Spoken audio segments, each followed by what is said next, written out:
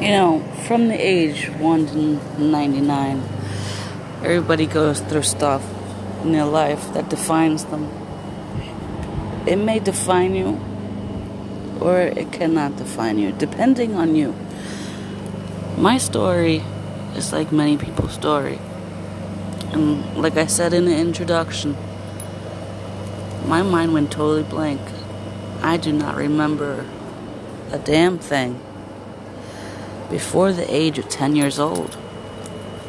Now, I would often question myself why. And right now I'm 37, so being that I don't remember anything till 10, and I'm 37, does that really make me 27 years of age? No, but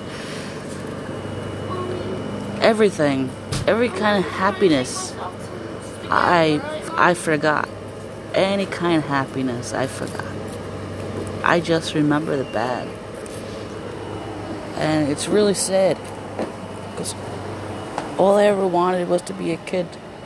Now I am a mother of my own. I have my own child.